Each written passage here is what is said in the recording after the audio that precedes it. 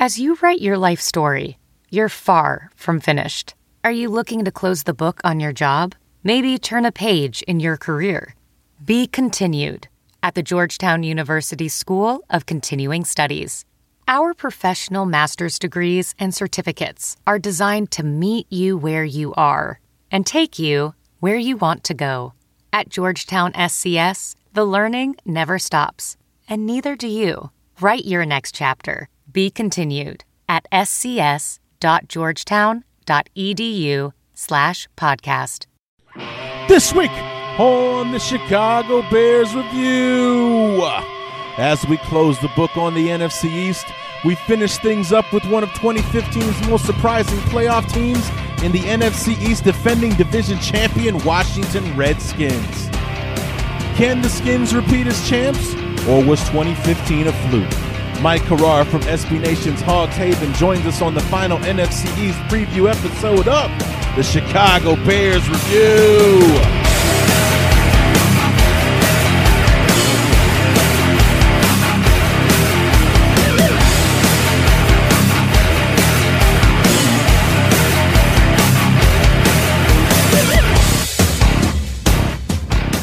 We have reached the final chapter of the NFC East, and it gives us to last year's surprise champion in the Washington Redskins. What's going on, everybody? Larry D back, part number 4 of our NFC East preview for our opponent preview shows for 2016 for our beloved Chicago Bears. And we're going to have Mike Carrara from Hogs Haven on SB Nation to join us here in a few moments. Now, I mean, a year ago at this time, even Mike did not have the most optimistic view of what 2015 was going to be for the Redskins. I mean, I think both of us were certain that we'd be talking about who the next head coach of the Washington Redskins would be, not Jay Gruden, defending division champion, going into this thing. And I'll make sure to bring that up when we have him on the show here in just a few minutes. And what a crazy year it was for the NFC East last year, completely upside down season where the Cowboys are the defending champs, 12-4, a playoff team,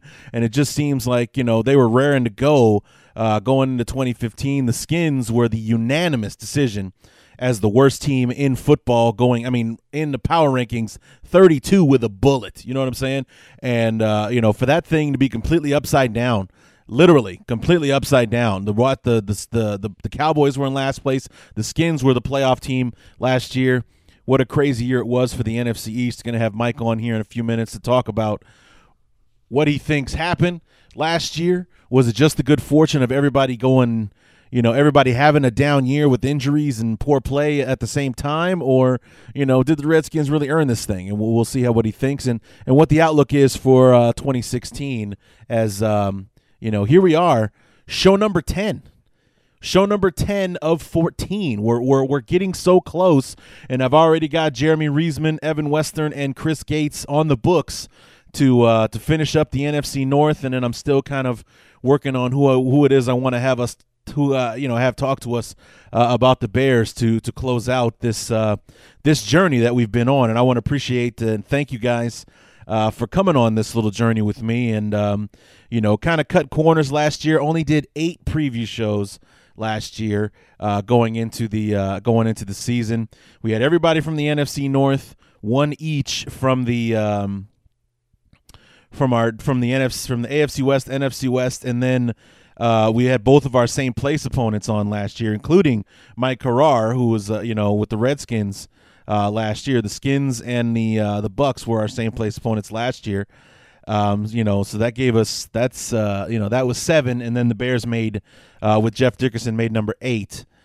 This year we're doing the whole shebang, 14, all 14 opponents, or all 13 opponents, and the Bears to preview this, and looks like we're going to be wrapping up just before training camp. Like right now, I am scheduled to talk to Chris Gates, who since the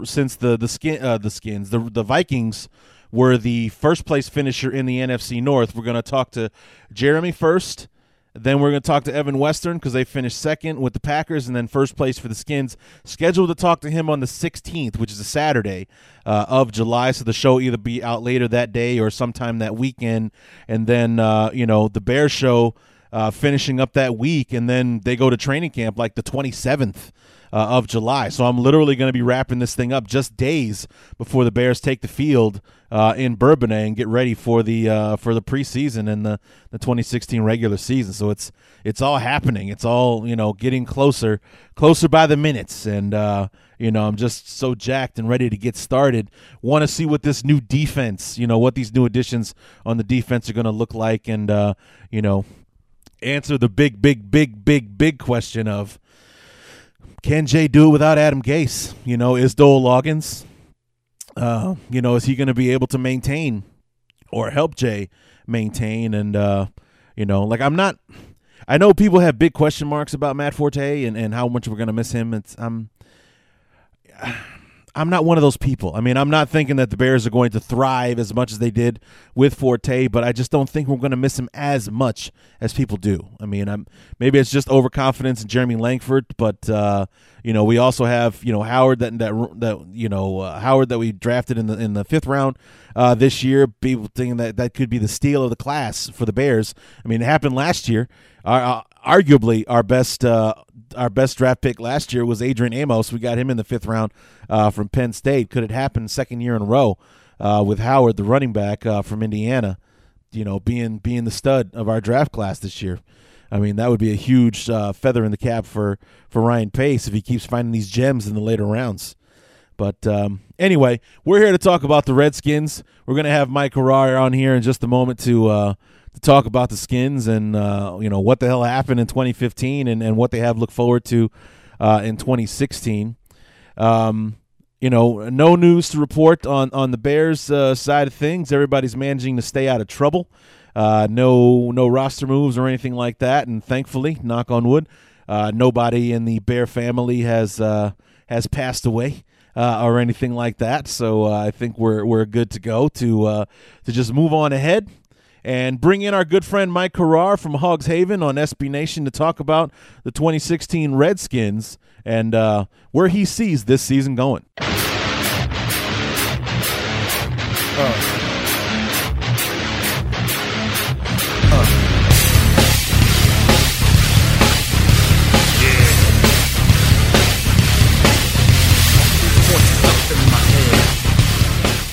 And to help us close the book on the NFC East division, we have Mike Harrar from Hogs Haven to talk about the Washington Redskins. Mike, a surprise 2015 division champion. I mean, I thought that maybe the Oakland Raiders had a better chance of winning the NFC East than the Redskins did last year. And even when we had you on to the opponent preview last summer, we were talking about how the new GM, Scott McCloughan, and Jay Gruden, McCloughan was playing the long game, trying to set up for long-term success, where Gruden was in a must-win-now type situation. We're like thinking maybe this is a recipe for disaster, and maybe at this point when we're having this conversation now, we're talking about so-and-so, new head coach of the Washington Redskins, not Jay Gruden, defending division champion. Yeah. First of all, thanks for having me back on this year. And actually, I think if you go back and listen to the tape, I did predict the Redskins would win the division and go on to lose the first round of the playoffs. I'm pretty sure I predicted that. Everything was that's the beauty of the NFL. When the season was starting, we were going into training camp in the preseason. The Redskins are naming RG3 the starting quarterback. And yeah, when I talked to you at that time, I think what I said was correct. I think Jay Gruden as a coach had to win now, and then you had Scott McCloughan with that vision, with that 3-year vision. And I think really what ended up being the biggest decision and best decision that Gruden made was right before, I want to say, the 4th preseason game or 3rd preseason game.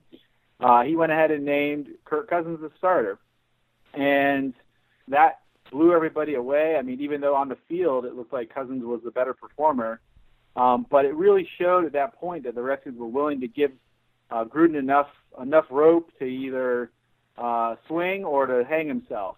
And in the end, it ended up being that decision, and it was a gutsy one. It ended up being that decision that kind of made the year what it turned out to be, which was a team that pulled it together at the last half of the season and went on to win the division. It ended up being a great year.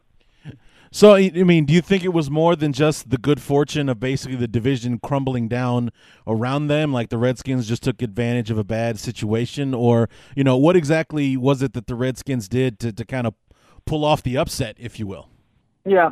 No, I think obviously what the other teams in the division are doing is going to contribute. Fortunately for the Redskins, the Cowboys were hit by the injury bug. You had Tony Romo basically out for a good portion of the season. The Eagles just were falling apart. They were going through the Chip Kelly divorce, which we didn't even know was happening right in front of us at the time. A lot of people predicted Chip Kelly to have another great year, and it turned into a complete meltdown for them. And the Giants, again, injuries just, were adding up, I think, and it turned out to be Tom Coughlin's swan song as well. So the NFL, you never know, and so you never know when a 3-win Chiefs team is going to go on to win the division the next year. And I think I did talk about this, and that was kind of the only hope Redskins fans had going in, was that the craziness of this league would boost them. And I know there were several people, and I'm not going to put myself completely in that category, but felt much better about things when Kirk Cousins got the starting nod, because what he had shown on the field versus what Griffin had shown on the field. And in the end, of course, it completely paid off. I mean, the Redskins had their a handful of injuries as well. It wasn't like they got lucky necessarily from that standpoint. They were dealing with a backup center and a backup left guard for most of the year. The running attack struggled with that. They never really were able to put together a good running attack for most of the season. And in the end, they kind of won their games on the hands of a kind of a winging, free-form offense where Kirk Cousins was playing elite football, especially in the last 8 weeks of the year. Yeah, I mean, he really did kind of turned it on. I was just brushing up before we started talking, and I read somewhere like in the last half of the season, it was something like 24 touchdowns and only 3 interceptions. For the last good portion of the year. And I don't care what team you are, when your quarterback can do that, you're going to win football games. Well, exactly. And you have one key cog to the whole offense was Jordan Reed. He missed 4 games, I want to say, or 5 games. But when he was on the field, he was producing. He ended up leading the team in receptions. And he did what everyone had hoped he could do for a long time, which was basically stay healthy, enough to earn himself a brand new contract. And then you have, Deshaun Jackson, who also missed some games, but when he was on the field, he terrified defenses. He was always that home run threat, and he and Kirk Cousins got along very well. They had definite chemistry. So, in the end, I think the offense ended up showing more than what most people expected, and they were able to string together and get hot at the end of the year to pull it off. And then the team is hoping this year they've made some extra additions and have some injuries, injured folks coming back, that they'll be able to do that again all over this year. Unfortunately, in the NFC East, repeat champions don't happen very often. Yeah, I was actually talking to Brandon Gouton from Bleeding Green last week, and he said that exact thing. Like I don't remember how long he said it's been, but it's been quite a while since anyone in the NFC East has pulled off the back-to-back division championship. Yeah, it's something in the neighborhood of 15 years, I want to say, but no, it just doesn't happen very often.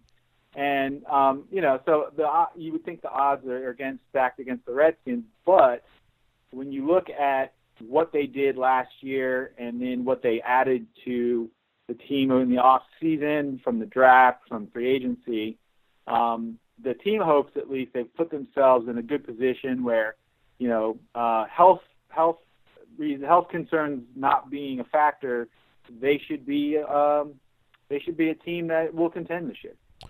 And I definitely think that that's possible. The one thing that I found interesting is that both of the divisions that the Bears are playing this year, the AFC South and the NFC East, in 2015 at least, regarded as 2 of the worst divisions in football just based on winning and losing records and stuff like that. And not to mention both division champs were one and done in the playoffs last year. But it's like the AFC South, pretty much everybody in that division really went to work in the offseason and looking to try and improve, free agency. The Jaguars hit up free agency and did big in the draft. The Titans went heavy in the draft. The Colts were more of a draft team. And then, of course, the Texans, Brock Osweiler and doing big with the free agency and then hitting up the draft as well to try to improve the team speed. Then you look at the NFC East. Similar situations, but mostly everyone is kind of standing firm. Aside from the Giants, everyone else in the division just kind of like is retooling, trying to get everybody back and healthy and pretty much standing firm. Aside from you guys going out and getting Josh Norman, everything else that you guys did was you either re-sign somebody or, the free agency additions were kind of low key aside from when you went big just before the draft and getting Josh Norman. Right, and there were some major concerns, especially in the secondary. A lot of fans were hoping the team would go out and sign a couple big-name free agent safeties. They didn't really do that, and they did bring in David Bruton from the Broncos. We'll see what happens there. They're hoping that D'Angelo Hall will be able to continue his conversion from corner to safety. And so a lot of fans were slightly concerned with the defensive secondary immediately following free agency because it didn't look like they had done a lot there. And then, of course, very similar to how the Deshaun Jackson situation happened, Josh Norman gets let go in a very strange way, and the Redskins swoop in and grab him. And all of a sudden their defensive secondary looks a whole lot better. Yeah, I mean, and the funny thing is, I don't think people really realize the kind of defense that the Redskins play, that it's very similar to what the Panthers do as far as it being kind of more of a zone defense, which is what he thrived in Carolina. Right. That's how he earned this big contract. I think a lot of people were dismissive of the signing because it was the Redskins and because Daniel Snyder has this reputation of making these irresponsible free agency acquisitions by just throwing money at whatever free agent happens to be out there, a la Albert Haynesworth, or even, if you go back a few, like that one offseason he decided to sign Deion Sanders and Bruce Smith at the same time, like he just automatically purchased the oldest team in the NFL that one offseason. Yeah, I think that reputation, while well-earned, is probably pretty old at this. I would say it doesn't really apply anymore. Especially when Scott McCloughan came in, he was considered one of the best in the business. And while he hasn't necessarily struck gold with every free agent signing and every draft pick, he has still brought kind of an air about the team where, if you look, the players don't just like Jay Gruden. They actually, you see Scott McCloughan giving hugs and high fives for the players on the way out. He has created more of, I would say, a team-friendly, family-friendly almost atmosphere, to the point where you just get the feeling that the adults are in charge, and it's not just Dan Snyder playing fantasy football. So, even to the point where when the Redskins didn't sign any big-name free agents, you still had a faction of fans, including myself, saying, well, okay, Scott McCloughan's got a plan. And, I think there's still a belief there that that's the case. And you get the vibe that, he's not going to throw money around just to throw money around, but when a player does come up that he thinks can contribute and be a big contributor, he's willing to spend the money. And this Josh Norman signing was definitely kind of out of the blue and unexpected for him. In fact, when Josh Norman became a free agent, I did not think the Redskins would be in play, but they were, and obviously that tells me that McCloughan and Gruden and Joe Barry looked at this guy and decided, yes, he's a good fit, and yes, let's go make him one of the highest paid defensive players in the game. The other thing is, you think about like like I said, it was funny because on one hand, it's like, okay, this is a genius move for the Redskins to go out and get the best corner available, taking advantage of an odd situation where it was a will he or won't he sign the franchise tender to, okay, you're off to sign whoever you want, and the Redskins scoop up kind of out of nowhere and pick him up. And then again, like I said before, kind of dismissed as an, like just off the just right off the cuff dismissed automatically because it's Daniel Snyder, like you said, playing fantasy football and just going out and getting whoever the hottest guy just happens to be. Yeah, and I like I said, I think you'll find, and it's slowly seeping in, I think, and the Redskins have to continue to show success. I mean, we're talking about a one-year situation where they were able to pull together in the second half and win the division. This has to become more of the norm. Now, that's somewhat hard to do in the NFL, but if Scott McCloughan can put together another team that goes out and is competitive and is in the running at the end of the year, I think you have to feel good about that as a fan. So I think what the Redskins have already talked about, and Joe Barry has talked about this too, is putting Josh Norman in a position to succeed like he was in Carolina. And I think they would have had to relay that message to him when they did their all-out blitz to sign him, including bringing in his family and his whole entourage into Redskins Park. You'd like to think that they were able to show him what their plans are for him. I will say Joe Barry's defense has already shown that it is somewhat flexible, and it is basically a hybrid of several different defenses. And I think you'd like to think that the team now is smart enough to put their best free agent signee in the best position to win and not ask him to do something that he's never had to do before. Yeah, to try to the whole square peg and round hole type situation. So, it's funny that we're talking about McCloughan and like with the Redskins and the reputation for them always going out and getting big free agents, and regardless of whether they really needed them or not, the Redskins just went out and got them for some reason.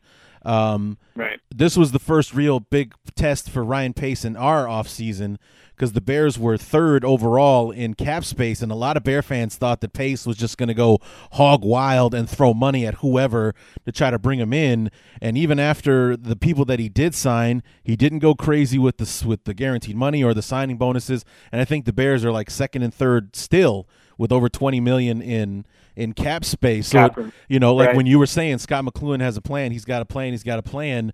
That's what I came away with Ryan Pace. Like, he's definitely got a plan if he's not throwing $90 million at Malik Jackson just because the Jaguars offered him 89, so I got to offer him 90 if I want him on my team. It's like, no, you go ahead and you sign that guy. I'm going to go get Akeem Hicks for half that or like a third of that money and all that kind of stuff. So I really come away with a certain feeling like McCloughan and Pace are kind of cut from the same cloth as far as that is concerned. And it could be, and it's just one of those things, like I said, where McCloughan hasn't struck gold on everything he's done. I mean, brought in Stephen Paya last year, and that didn't really pan out. Ricky Jean-Francois didn't have a huge impact. I mean, he was a good locker room guy, but not so much on the field. So it's not like he's batting 1,000 here, but it does look like there's a plan. You can kind of feel the difference on the team in the atmosphere and the locker room and how the players are.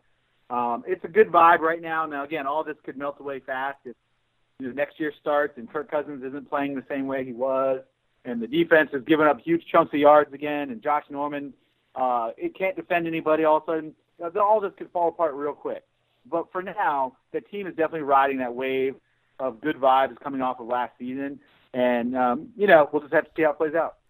And is the team also kind of riding the fact that they're not going to have to worry about the RG3 saga anymore? I mean, granted, that was a disastrous trade for the team. It didn't quite sink you as big trades like that normally do, where you mortgage your franchise or the future of the franchise to make a selection like you did with RG3, giving up 3 first-round picks and things like that. I mean, you guys bounced back and won a division title last year, but are you as fans and maybe just the players in general, if happy that that's over with and they can just worry about football this year?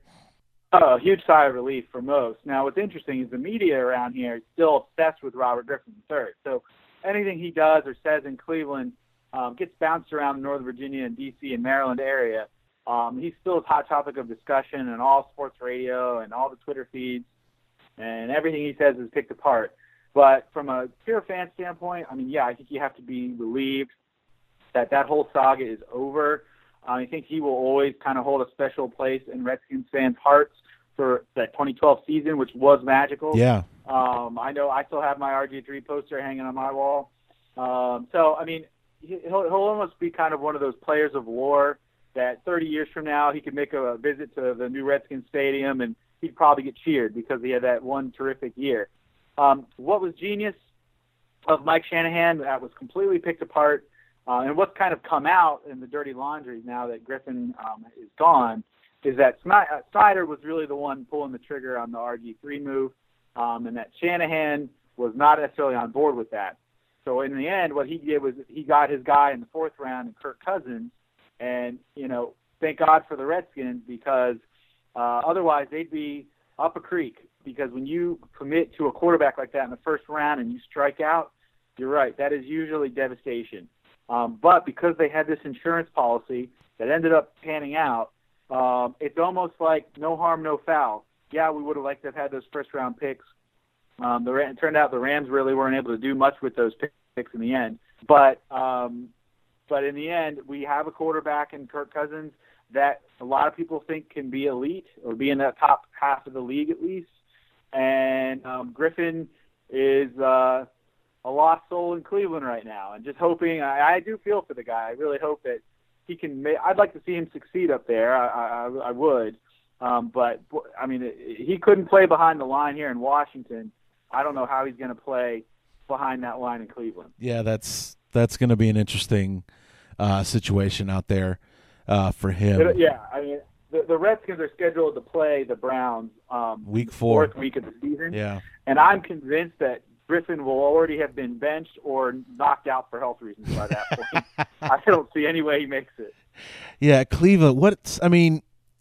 Did you happen to see that Believe Land documentary, the 30 for 30 that ESPN did? I did. I thought it was fantastic. Yeah. Did it not also make you feel completely depressed for Cleveland? It's like, does that city have absolutely anything going for it? And then, of course, a few weeks later, the Cavs win the NBA title. But it's just like, is that where people go to die? Cleveland? I mean, it's just like nothing good happens in Cleveland, and everything there was just disaster after another. I mean, if they aren't breaking their hearts in the playoffs, they're finishing dead last in everything. It's just like, oh God, I feel so sad now. It's so. Oh, that 30 for 30 was amazing. It was. It really was. It really was. They knocked it out of the park. They did, and they tend to do that. They do a terrific job on those. But in a way, I was happy. I'm no LeBron James fan, but I was happy that the Cavaliers, were able to win that championship. Yeah. Just to kind of take the edge off. But, there's a tie between Washington and Cleveland, and his name is Ernest Biner. And, he's a guy that has been a mainstay in kind of the D.C. area and in the Cleveland area. And he's been on our show. We do a show called The District on Thursday nights on ESPN. And he's been on our show a couple times. Nicest guy in the world. And his heart is really in 2 places, in Cleveland and Washington. And it's funny because when you talk to him, you almost end up kind of rooting for the Browns too, because you'd just like to see a little bit of success there. The people in Cleveland probably deserve that. And like I said, in a way, I wish RG3 success. I would love to see him go up there and turn on the magic again. I just don't see how it's going to happen. I just don't see it. Yeah. But who knows? Like I said, who knows in this league? Yeah. I mean, not to mention, the fact that it was like rats off a sinking ship, the people leaving Cleveland in the offseason this year. It's like, who do they even have left now? No, exactly. I mean, Alex Mack leaves. Yeah. I don't know what Griffin's going to have to work with. Josh Gordon's obviously not going to be there. I know they drafted a few guys at the wide receiver position, but still, it's just one of those things. But to go back to answer your question, I think, there's a lot of relief here. I was telling on my show, I was telling the guys I do the show with, this is the first time I can think of since Brad Johnson was the quarterback of the Redskins back in 2001, where there was really no doubt about who the starting quarterback was of this team. And it's a nice feeling to have. In the DMV, the Washington, D.C. area, we have not had that feeling since then. So this is a good off season that we've had where the biggest argument is, he's our quarterback. Do we keep him on the franchise tender or do we sign him to a long-term deal? I'll take that conversation all day long over who's going to be our quarterback. That I don't want to see. What is the progress with the contract? Has he signed the tender yet? I haven't heard or not. Oh, he signed it the day he could. The Okay. very first day he was eligible to sign it, he came into Redskins Park and signed that deal. Okay, He cool. has said, again, this guy is almost too good to be true. From a personality standpoint, he's highly involved in charity. He's the nicest guy in the world, almost to a goofy extent. But he has said on multiple occasions, yes, he'd like a long-term deal, but he understands that he has to earn it, and he's happy to spend this year earning his money. I don't know how many players you'll hear say that. So, I mean, again, just a super good guy, and you want to see him succeed. I think the biggest issue with him going into last season as a potential starter, as the fans watched and the media watched RG3 struggle, was, will Kirk Cousins turn back into the guy he was in his first and second year, where he would get stage fright almost. He would kind of collapse in the biggest stage when defenses started showing pressure. He would just unravel and start throwing the ball to the other team. He showed last year that he could make it through a full season basically not doing that.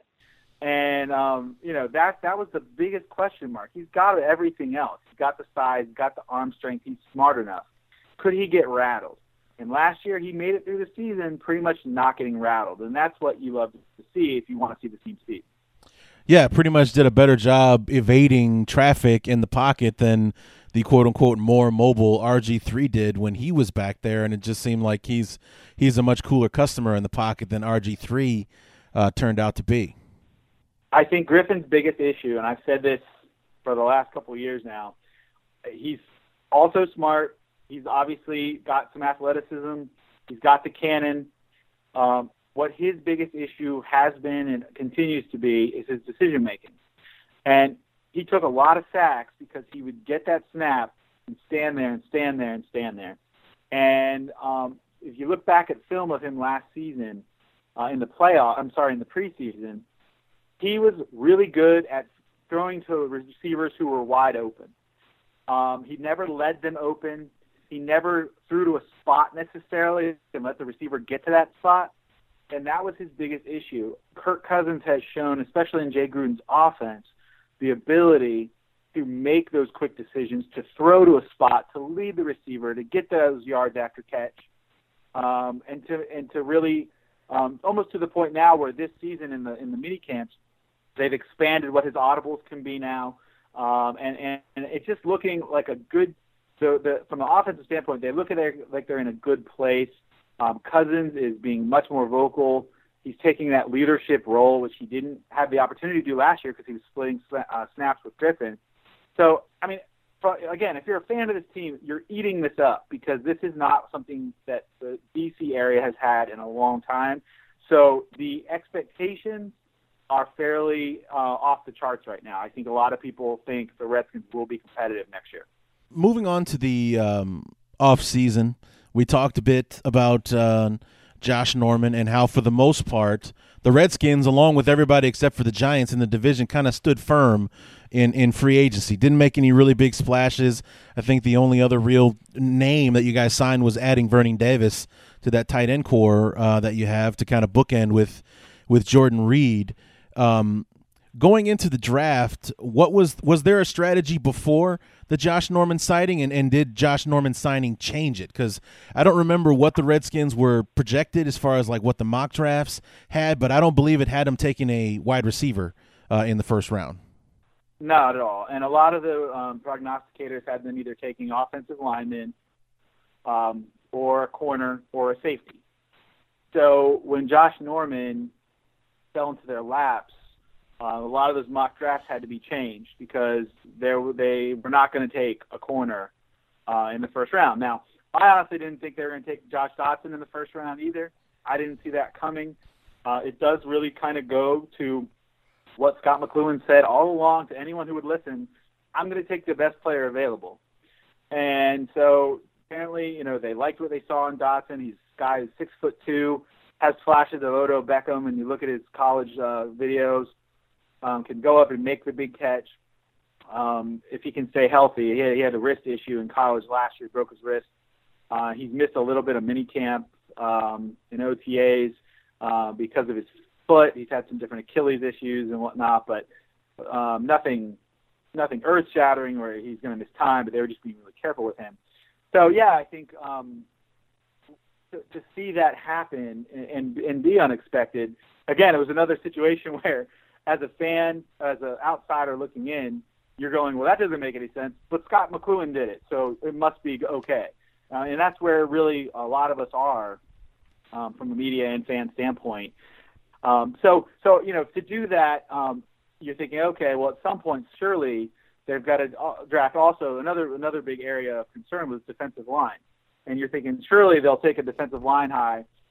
They didn't do that either. So, some fans were a little upset about that. But the next pick they did after that, where they ended up getting Sua Cravens, I think a lot of fans liked that pick because he can play linebacker / safety. And so that kind of helped shore up that safety position that a lot of people were convinced, we needed help with. The other thing that I didn't know about as far as what McCloughan has a plan was when I was getting ready for the interview and brushing up on the Skins, Doctson can also kind of be an insurance pick because both Jackson and Garcon are going into contract years this Absolutely. year, so it's like Doctson will be there to replace one of them, if they leave. Absolutely, and so again, it's another one of those picks that you don't expect to see, but then when you kind of look at it and you think about it, you go, that does actually make sense. And I think the consensus is, and I hate to say it because I like the guy a lot, but most fans at this point think it's going to be Pierre Garcon, who's the odd man out after this season. But you just don't know. So, yes, it is good to have that insurance policy. And even from a playing standpoint, Deshaun Jackson did miss some games last year with his hamstring. He's always kind of, he tends to miss, 3 to 4 games a season. So, it's nice to have that insurance policy. And then in the end, too, what McCloughan was able to do in those first 3 rounds was he really was able to get 3 players who had first-round grades on a lot of publications, and at a good spot, because the 3rd-round pick they got was in Kendall Fuller, cornerback out of Tech, who everyone agreed had first-round talent. And his biggest issue coming in was knee injuries. His knee is 100% a go. So if everyone knew that was going to be the case, he probably would have been a higher pick. So you come away with the first 3 rounds with 3 guys who can pretty much come in. You can pretty much guarantee they're going to be contributors. That's a pretty good draft. Yeah, definitely would agree with that. Now, what is the running back situation like for the Skins? Because Alfred Morris is gone, and I don't see one. There wasn't really anybody that replaced him, and in the draft, it was a 7th-round pick, so I doubt he's going to come in and replace Alfred Morris. So what's left after he left? It's a huge question mark. And the team is going in with the expectation that Matt Jones is going to be their starter. I actually wasn't real clear on how they were handling this because while Matt Jones was really the only one that could possibly handle being that quote-unquote every down back, or at least first and second down backs, I wasn't sure if they were going to make it more of an open competition. I had Robert Kelly on my show, who is a rookie, undrafted rookie out of Tulane. And the reason I had him on was he was turning some heads in some of the mini camps with his speed and vision. Of course, you got shorts on, so no one's really tackling or anything like that. But I had him on the show, and one of the things he said was the team has made it very clear that Matt Jones is the starter, and everyone else is vying for backup time. So, I kind of, in a way, I was surprised to hear that, but in another way, I like it in the sense that it seems like they have a lot of confidence in him. One of his biggest issues outside of injury was fumbling the ball. He had 4 fumbles last year. They all seem to be at inopportune times. But he's got power. He's got speed. He's kind of reminds me of Marshawn Lynch in a way. Maybe it's just the hair, but it's not just the hair. He has those physical traits. But after Matt Jones, you have Chris Thompson, who's coming back from Florida State. But he's a 3rd down back, and he's really good at that, but he's just not big enough to be your kind of 1st and 2nd down back. And then another guy that I would look at, and I think the team is kind of excited about, and you mentioned him, the 7th-round pick, Keith Marshall. This was a guy that was in that Georgia backfield that was just steeped with competition. He was supposed to be one of their big contributors until he got injured, and he was really never healthy enough there to show what he could do. Yeah, he was supposed to be he was supposed to be like the heir apparent to Todd Gurley, wasn't he? Yes, and it just never worked out that way. He hurt his knee, and then he never really got back on the field, and when he did, he was more of a part-time player. All he did was run the fastest 40 time at the combine of any other running back. Wow. And then when you do look at his film and his footage of when he did play at Georgia, he showed a lot. He showed quick vision, quick cutting ability. I mean, he looked like a home run threat. So whether or not he can stay healthy is a whole other issue. But I think if you had to pick one position where I felt the most unsure about the team, it's the running back position, because you really just don't know what you're going to get there. Which is kind of funny considering how much of a run-oriented team the Redskins were until they kind of shifted gears mid-season last year and turned it over to Kirk Cousins. And absolutely, and once they started doing that, that's when the wins started piling up. Once they kind of put it in Kirk Cousins' hands and stopped trying to force the run, it almost seemed like it worked. And it didn't. It did work, and it almost seemed like the team really started getting their swagger at that point. And it was funny because normally when you watch the NFL, you really feel like you need to see a team that has good balance, and the run sets up the pass, and the pass sets up the run. Well, the Redskins, it's just not the case. It wasn't last year anyway. When they made that run in the last 8 games of the season, everyone knew they were passing the ball, and they did it just really well, and no one could stop it. So when you have Jordan Reed running down the seam, and you've got a healthy Garstone and a healthy Jackson, and then you add a Vernon Davis and a Josh Dotson, and you have a returning Jamison Crowder, who was one of the top rookie receivers last year. There's just a lot of weapons. And so it's almost like, how much does the running game really need to contribute, because the passing attack is so good? Yeah, don't get me started on that, because in our game last year, it was just sick. I mean, it made me sick anyway. I'm sure you enjoyed the hell out of it. It's like they do realize Jordan Reed is out on the field, right? Because at one point, I think Kirk Cousins, to him, was like 8 targets for 8 catches and like 2 or 3 touchdowns for Jordan Reed. It's like, we haven't figured this out yet, guys. I mean, come on, really? Vic Fangio, I can't understand this. It's like, if it was still Mel Tucker calling the defensive plays, I can see us ignoring Jordan Reed because the guy was just an idiot. But Vic Fangio, the genius that he is, we can't figure out how to cover Jordan Reed because the guy killed us in that game. Yeah, and if it makes you feel any better, the Bears weren't the only one that felt that. So, I mean, he's a guy that's hard to cover. You cannot cover him with a linebacker. You cannot do it. And even if you put a cornerback on him, he's too big. He'll win that jump ball every time. So what really happened last year for Jordan Reed was he stayed healthy. He quit having those injury concerns that have marred his career. And now that he's been paid, the Redskins are hoping that continues. Because honestly, it's only been one season that he's been able to prove that it's the case.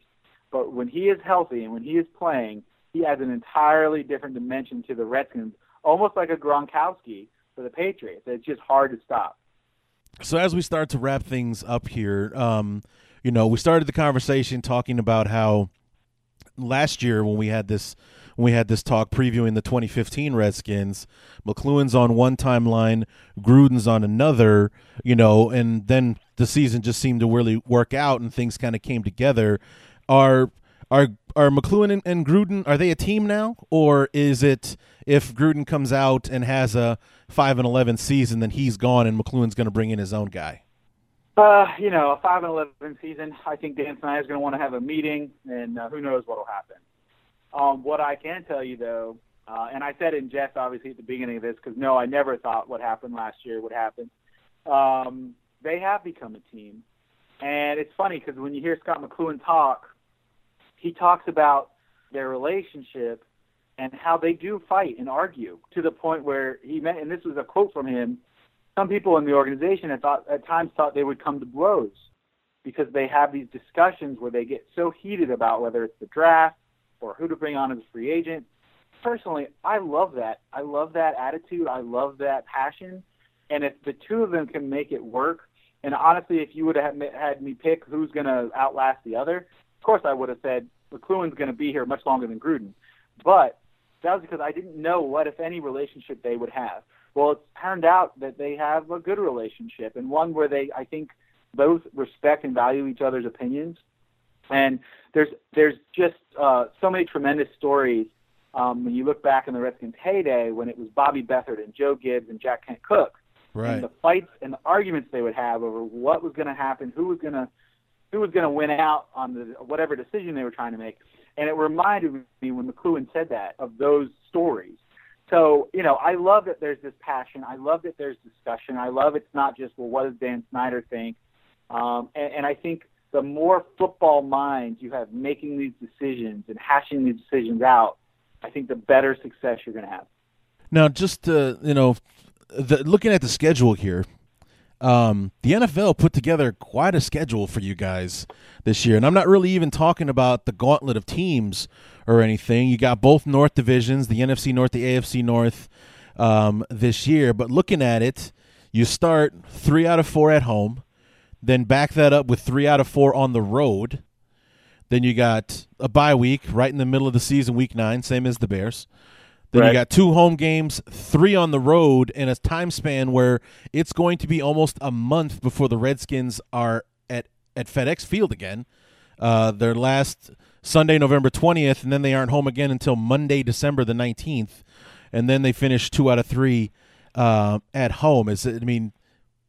Did they piss somebody off or something to have this kind of just completely whacked out schedule that they have this year? It's brutal. It's a brutal schedule. Especially when the one benefit when they go to London to play the Bengals, one of the things I was happy about was that is considered a home game for the Bengals and didn't take away a home game for the Redskins. They have that bye week, of course, but what's just so killer is that schedule right around Thanksgiving. You play a Sunday night game on November 20th at 8:30 against the Packers, and then have to go back and play on the road in Dallas, then hit that 3-game away stretch to come back home to play the Panthers. That is going to be, it's one of those things where you always look at a schedule before the season starts and you go, oh, well, that looks tough and that'll be hard. And who knows, maybe Aaron Rodgers breaks his arm and he's not the quarterback for the Packers at that point. Or one can only hope, dude, from your lips to God's ears on something like that, man. That would just please, Lord. I was like, I don't wish Aaron Rodgers any ill will, but if he could just fracture his elbow and be out for the season, give the Bears an honest shot at this thing, I would really appreciate that. Right. Well, no, that's the thing. So we're comparing this schedule to how teams performed last year and what we expect. Right. So all of this could look different, and I'm preaching to the choir here on this. But you're right. The Redskins, and it's that first place schedule. I get it. But the schedule makers did them no favors. And, the last 3 times, really, the Redskins made the playoffs is because they made a late run, strung together some consecutive victories in the second half of the season. It looks like it's going to be very hard for this team to do that. They are going to have to play at their best and hope for some lucky bounces and some good luck, because the schedule is doing them no favors. Yeah, 4 out of 6 on the road to finish the year.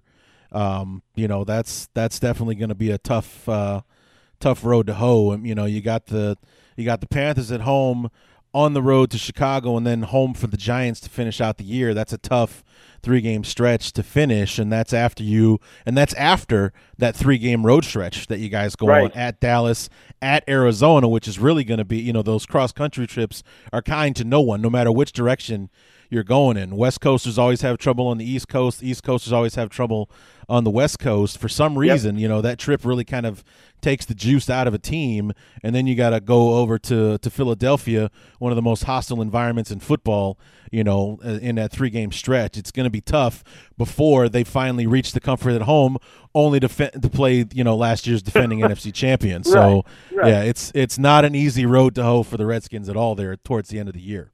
No, and one of the things they're not going to be able to do this year that they have seemed to do is open poorly. They've got to take the wins they are supposed to have in the first half of the season because they know to me, really things all fall apart once you end up going out to England to play the Bengals. That is where everything starts.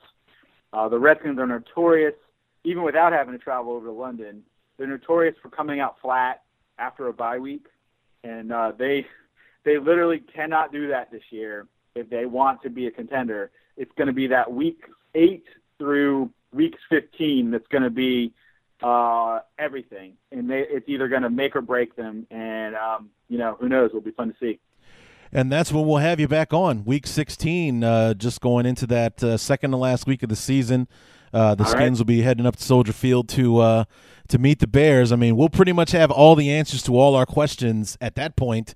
You know, what the Bears are going to do in 2016, what the Redskins are up to. Like, are we going to be having a conversation about the 2017 draft and free agency, or are we both going to be like, dude, I can't wait to see you in the wild card round. We're really going to take it to you, or, whatever the case may be. It's like we're playing for home field advantage in the playoffs in this game, on Sunday. Let's hope we're having a conversation like that and not like, well, the Bears need a linebacker and they could go for a guard, and, Jay Cutler's obviously done, so we got to trade our future away to get a new quarterback and all that kind of stuff. So hopefully it'll be a much friendlier conversation than what even similar to the one that we had this year, where both the Redskins were still in it, but only by the grace of God in a terrible division were they still in it at that point. And obviously the Bears were way out of it at that point. So let's have a more optimistic conversation to have at the end of the season this year. I agree. I hope we're not discussing who has to lose to who for our team to get a better draft pick. Right. Well, if we win this game, we're going to be 7, but if we lose, we'll be 3. So I'm kind of hoping that Kirk Cousins and Jordan Reed have a great day on Sunday. So that's just me though. I hear you. So. But, Mike, thanks so much for coming on the show. And what's the show, The District? Can you people get that online? Or Absolutely. It's called The District. We do it every week, usually on Thursday nights. They can find it on ESPN980.com. They can go back and listen to every show we've done. We're on our second season now. Get a lot of good players to come on the show. We've gone on location. So check it out. It's not just Redskins. It's all things DC sports. So if any of your listeners are into that, hopefully they can check us out. All right. And Mike Harrar from Hogs Haven on SB Nation, thanks so much for being on the show to help us preview the 2016 Redskins. Thanks so much for having me. I'll talk to you. Look forward to talking to you next time.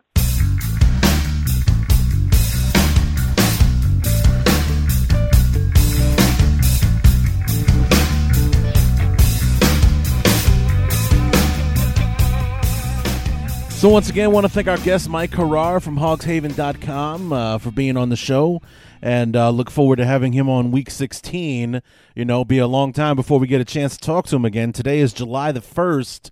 That game between the Bears and the Redskins is scheduled for Christmas Eve, December 24th. So we got almost 5 months, almost 6 months actually, before we get a chance to talk to him again. And a lot's going to happen between now and the next time that we get to chat with Mike. And like I said there at the end, we're definitely going to know what we've got between our two teams. So, going into Week 16, the season is pretty much decided as far as like whether it's a success or a failure. So we'll definitely know. Will, all of Ryan Pace's moves be good? Will Kirk Cousins have responded well to, having the year that he had the year before?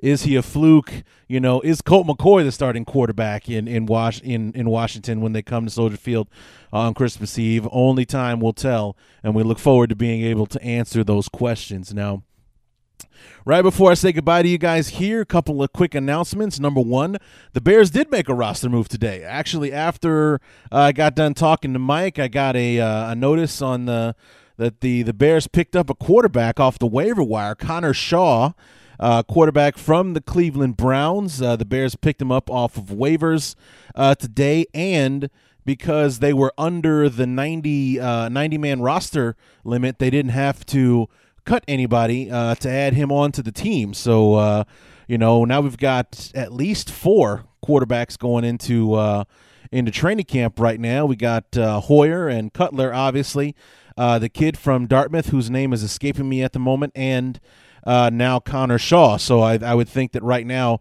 Connor Shaw's got to be the leading man to be the number 3 quarterback if the Bears, in fact, are going to carry 3. So we'll see how that all turns out. Now, like I said, this does close the book on the NFC East. Same place opponents, AFC South, NFC East, done in the can. Now it's time to move on to the final stretch. We start with the NFC North shows, and we going from worst to first. Unfortunately, we were worst last year, but we're going to save us because we're not the worst. We're the best. You save the best for last. So we're going to start with the actual worst, which would be the stinking Detroit Lions and our good friend Jeremy Reisman. He's a good dude. It's just unfortunate he happens to cheer for that squad. Otherwise, we'd probably get along great. But anyway, then we're going to have Evan Western from Acme Packing Company on SB Nation to talk about the Packers, and then wrapping up the division with Chris Gates and the defending champion Minnesota Vikings to go through those three teams. And then, like I said, we'll see what I can cook up for a Bears preview to wrap up the 14 preview show. So this is number 10 in the can. When we start with the NFC North, it'd be number 11 with the Detroit Lions, 12 with the Packers, 13 for the Minnesota Vikings before we close things up with our beloved Chicago Bears. So lots to look forward to. The time between now and the point of the season, or the point of the year that we're actually looking for, gets closer and closer every single time. So just grin and bear it. No pun intended. Grin and bear it, guys. The wait is almost over. So we'll be back in a few days with Jeremy Reisman and the Detroit Lions. So until then, my name is Larry D, and this has been the Chicago Bears Review.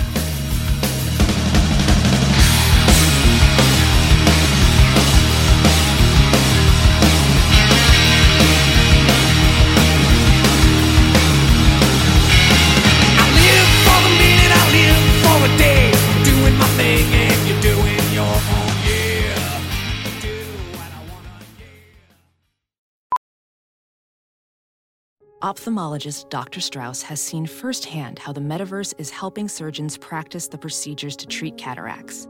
Cataracts are the primary cause of avoidable blindness. He works with a virtual reality training platform developed by Fundamental VR and Orbis International to help surgeons develop the muscle memory they need. The result? More confident, capable surgeons. And even more importantly, patients who can see. Explore more stories like Dr. Strauss's at meta.com/metaverseimpact. Hey, it's Kaylee Cuoco for Priceline. Ready to go to your happy place for a happy price? Well, why didn't you say so? Just download the Priceline app right now and save up to 60% on hotels. So whether it's Cousin Kevin's Kazoo Concert in Kansas City, go Kevin, or Becky's Bachelorette Bash in Bermuda, you never have to miss a trip ever again. So download the Priceline app today. Your savings are waiting.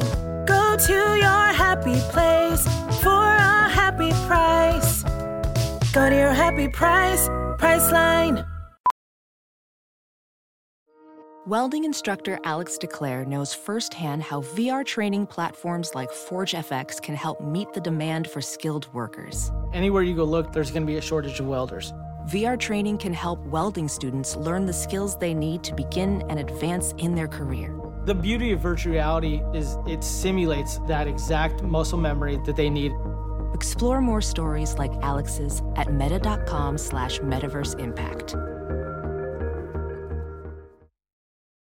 CarMax is putting peace of mind back in car shopping by putting you in the driver's seat to find a ride that's right for you. Because at CarMax, we believe you shouldn't just settle for a car. You should love your car. That's why every car we sell is CarMax certified quality, so you can be sure with upfront pricing that's the same for every customer. So don't settle. Find love at first drive and start shopping now at CarMax.com. CarMax, the way car buying should be. Some people just know there's a better way to do things, like bundling your home and auto insurance with Allstate, or hiring someone to move your piano instead of doing it yourself. So, do things the better way. Bundle home and auto and save up to 25% with Allstate. Bundled savings vary by state and are not available in every state. Saving up to 25% is the countrywide average of the maximum available savings off the home policy. Allstate Vehicle and Property Insurance Company and Affiliates, Northbrook, Illinois.